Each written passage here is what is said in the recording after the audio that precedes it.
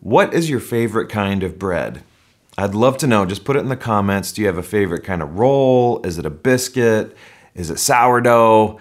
My favorite kind of bread is naan. My favorite kind of food is Indian food. And this naan bread, it's flat, it's soft. When it's warm, oh my goodness, garlic naan, there's cheese naan.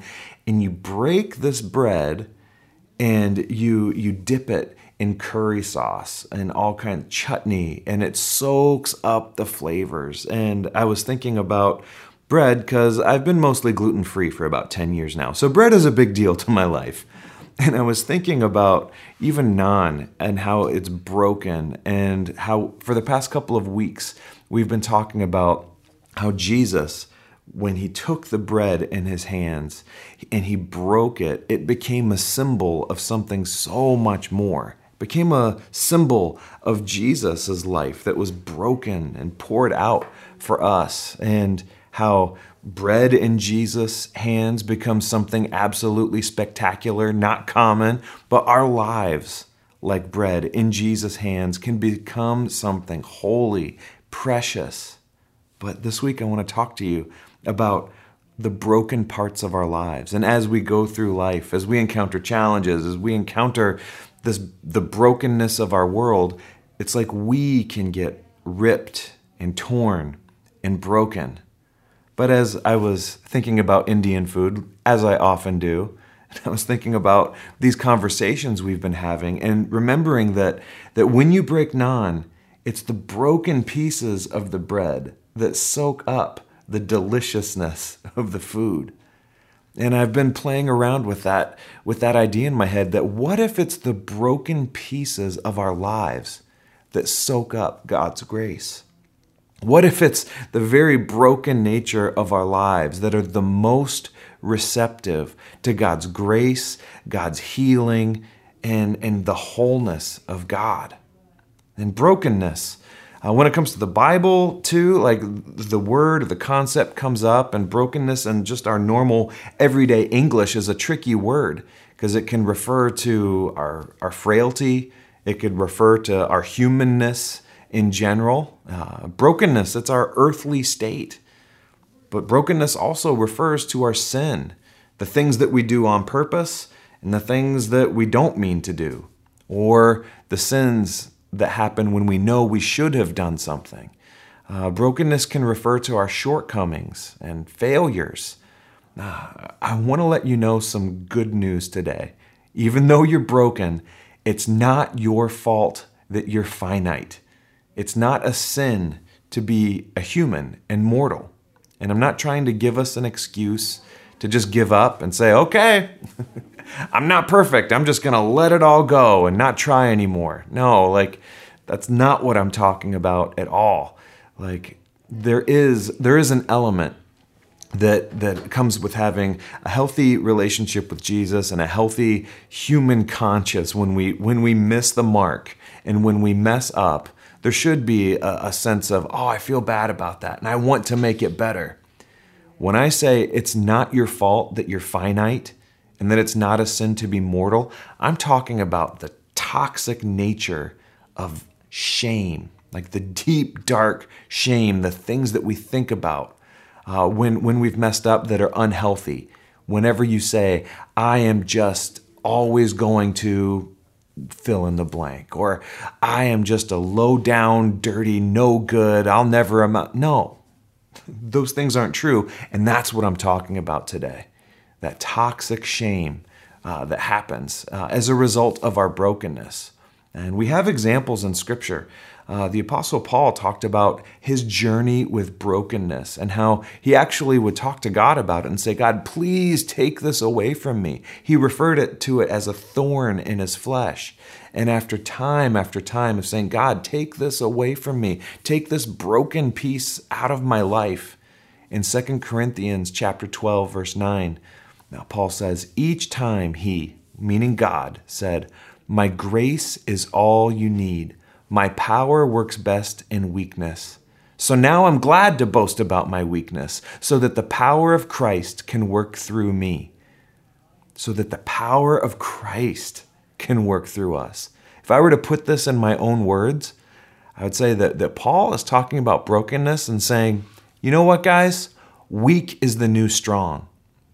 So many of us, we try to put a mask on or hide our weakness, hide our faults and failures. And Paul's saying, I'm human.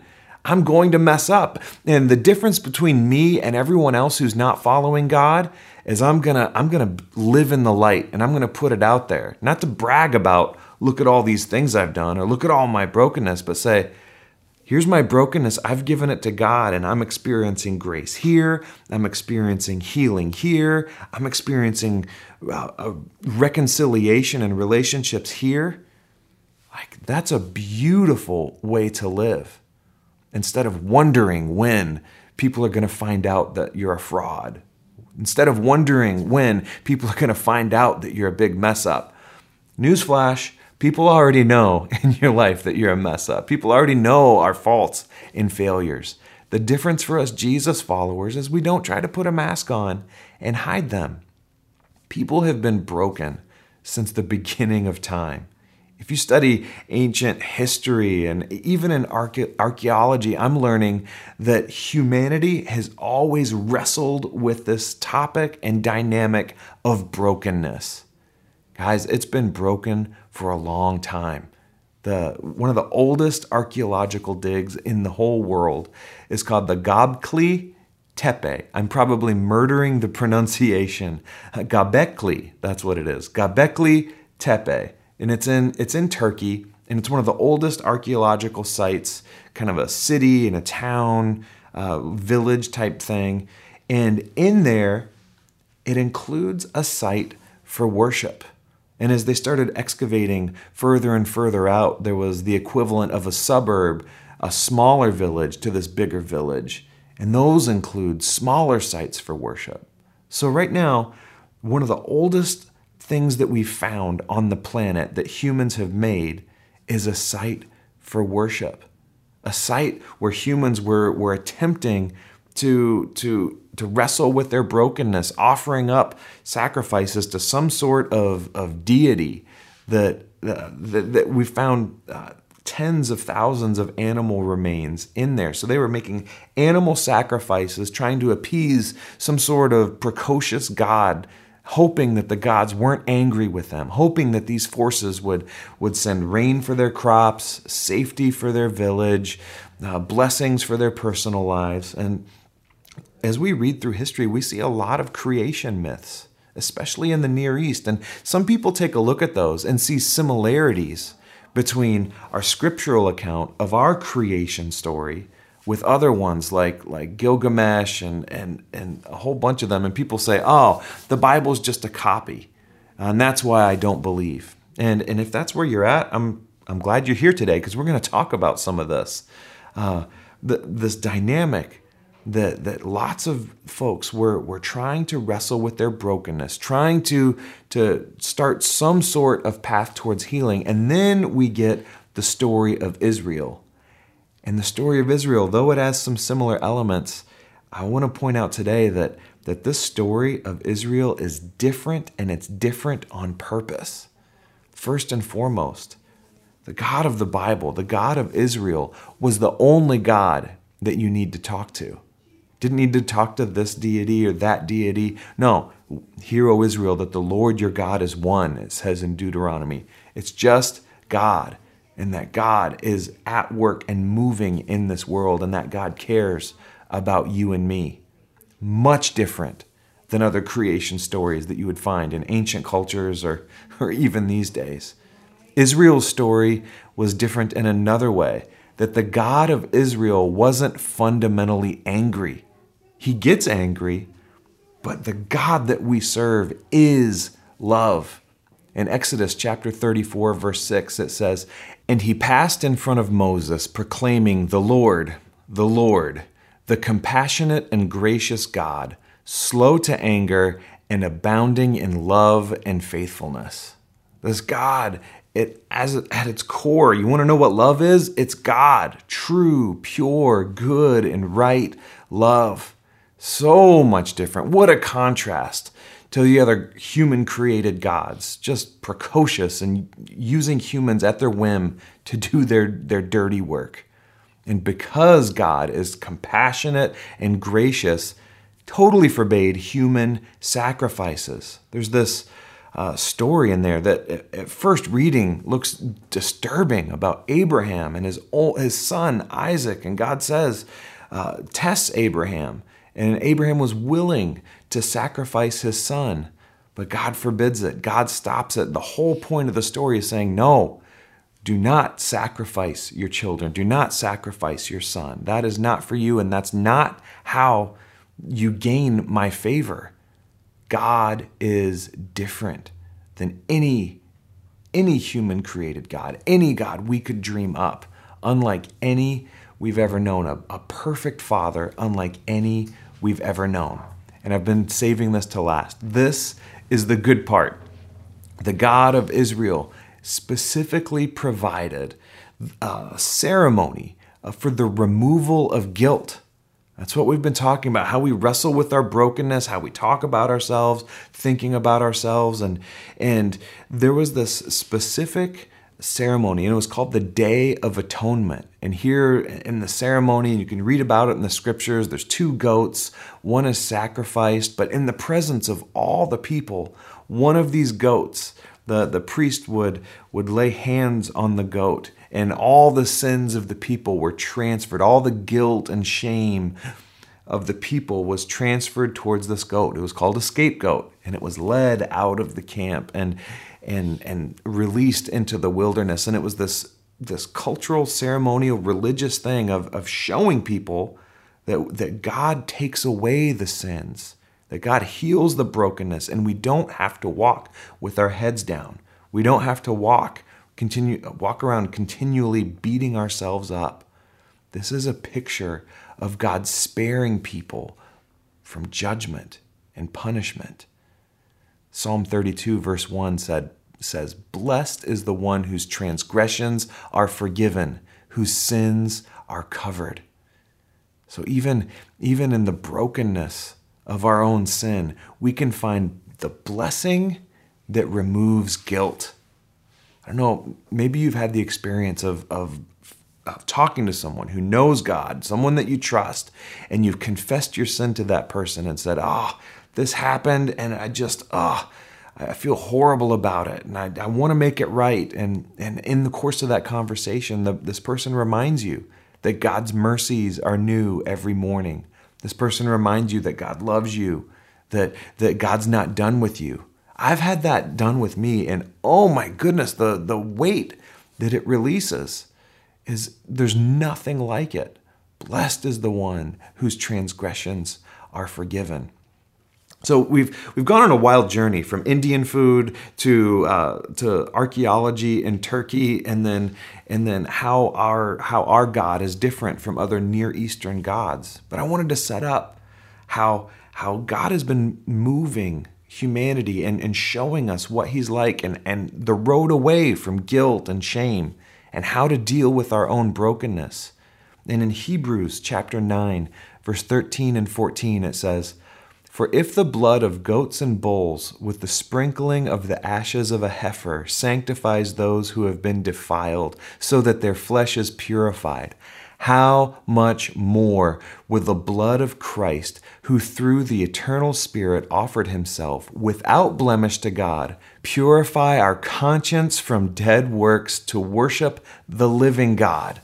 We're purified because of what Jesus has done. When we turn over control of our life to Jesus, we have access to this. We have a new story. The slate is wiped clean. And I love that part in there where it says, purify our conscience. We don't have to walk around with our head down. We've not only been given a clean slate, we've been given a new identity. We're spiritually, it's like adopted into God's family. We're called sons and daughters of the living God because of what Jesus has done. And so his body was broken. His blood was poured out for all of us. This God is different. This God is so far beyond the ways of this world and what the ways of this world says we need to do to survive and what we need to do to get ahead. This God models serving. This God models suffering, models how to have a redeeming posture towards the world, people, our culture. This God goes around healing. This God is gracious. So thinking about brokenness in our lives, thinking a lot about Indian food, it also reminded me of this Japanese art of kintsugi. I'm probably mispronouncing it. It's called golden joinery. And it's this art, very old art form of taking a broken pot and basically gluing it back together with a golden liquid resin kind of thing that results in something that's actually more valuable and more beautiful than the original. Something that's broken can be put back together and be increased in beauty and valuable. Am I talking to anybody right now? Come on. Where is the brokenness in your life? Is it from frailty? Is the brokenness in your life from failure? Is the brokenness in your life due to some sort of sin? We all have brokenness in our life. Don't let shame turn your brokenness into fracture that stays that way. Jesus is even more skilled than the most skilled artist at putting a life back together with his golden grace. But when we let shame make us hide, when we let shame make us deny that we even have a problem or deny that brokenness is in our life, that's the path to disintegration, like a broken pot, like a broken piece of bread. Disintegration is the path to death. Don't hide from God. I'm hoping that God's Spirit is speaking to you right now and putting his finger on, okay, I want that piece. Let me come into this area of your life. You need to experience some grace here. And a lot of times our first response is, ooh, that hurts. Don't touch it. Like a child hiding from a parent who's trying to get a splinter out. We've all done that, and a lot of us have hidden from it and have chased someone around going, I need to take this out. It's gonna make you feel better. I trust you. Don't hide your brokenness from God. God sees it, and only God is the one who can put you back together so you can walk in what the Bible calls peace. The Hebrew word for it is shalom, and it's way more than just the absence of conflict. It's perfect unity and harmony and oneness with God. There was a woman, a broken woman in Jesus' day. There's a well-known story. She had this ongoing physical condition that doctors couldn't treat. She'd spent all of her money trying to figure out the solution to her physical ailment. This woman with the issue of blood. And it had social and religious ramifications. There would have been a lot of shame involved in this, a lot of thoughts of I'm less than because of this. But this woman didn't hide her brokenness from God.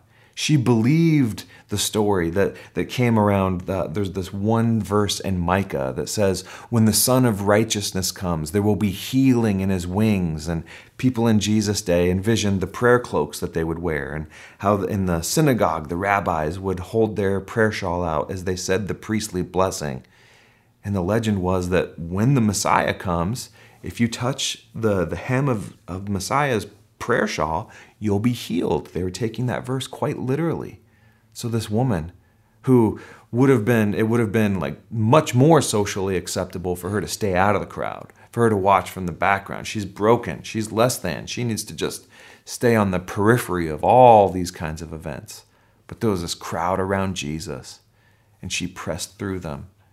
She didn't settle for just watching. She reached out and touched Jesus, and she was healed. But that's not the end. Jesus goes, I just felt some power leave me, which for those of you Star Wars fans, I'm sure you absolutely love that. Like, what is, he felt power leave him? He said, who touched me? And she came forward. Instead of staying hidden, instead of just running away, She didn't let her brokenness hold her back. The Bible says this, "Then the woman, seeing that she could not go unnoticed, came trembling and fell at his feet. In the presence of all the people, she told why she touched him and how she had been healed instantly. Then he said to her, 'Daughter, your faith has healed you. Go in peace.'" There it is. Shalom. Go in peace. She challenges us today. She challenges our conceptualization of Jesus. She challenges our conception of the God of the Bible, the one true God. Is this the kind of God that we have to hide our brokenness from? That we have to pretend like we have it all together? Or is this the God that we can go to and touch and trust with our brokenness, to tell our story to trust with the direction of our life and the outcome of our life? She challenges us today to reach out. Whatever your brokenness is, maybe it's a trusted friend that knows God, not just about God. Maybe it's reaching out to a pastor, saying, "This is what's going on in my life. I need some coaching. I need some prayer. I need a friend along on the journey that will remind me that God is with me." Maybe it's reaching out to a counselor. Or maybe for you, reaching out to Jesus is to pray for the courage to stop hiding. No more hiding the brokenness. Wherever that is, wherever you find yourself on that scale, or in that little map, a brokenness map, I'm praying that you understand that when you turn control over to Jesus, all of your life, all of your thoughts, all of your actions, all of your relationships, Jesus does wipe the slate clean. And there's no more reason where you have to walk around with guilt and shame, because God looks at you and says, "That's my son. That's my daughter." And so reach out this week. And I'm serious. If you don't have anyone to reach out to, anyone in your circle of life, reach out to us here. We would love to be that reminder of what God says about you, and that reminder of who God says you are.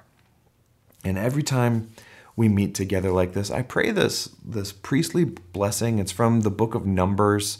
I'm going to do it again today, but I wanted to give you some background. Like this priestly blessing that I pray over you, it used to be a petition to God.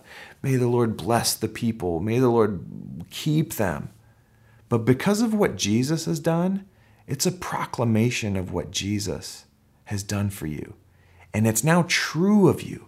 If you've turned over control of your life to Jesus, if you're a Jesus follower, this isn't like some hope that's happened. And I want you to hear that today, that this is a proclamation of what God says about you. And if you want to read along, it's in Numbers chapter 6, verse 24 through 26. "The Lord bless you and keep you. The Lord make his face shine on you and be gracious to you. The Lord turn his face towards you and give you his peace. In the name of the Father, and of the Son, and of the Holy Spirit. Amen." God bless you. We love you. Have a great week.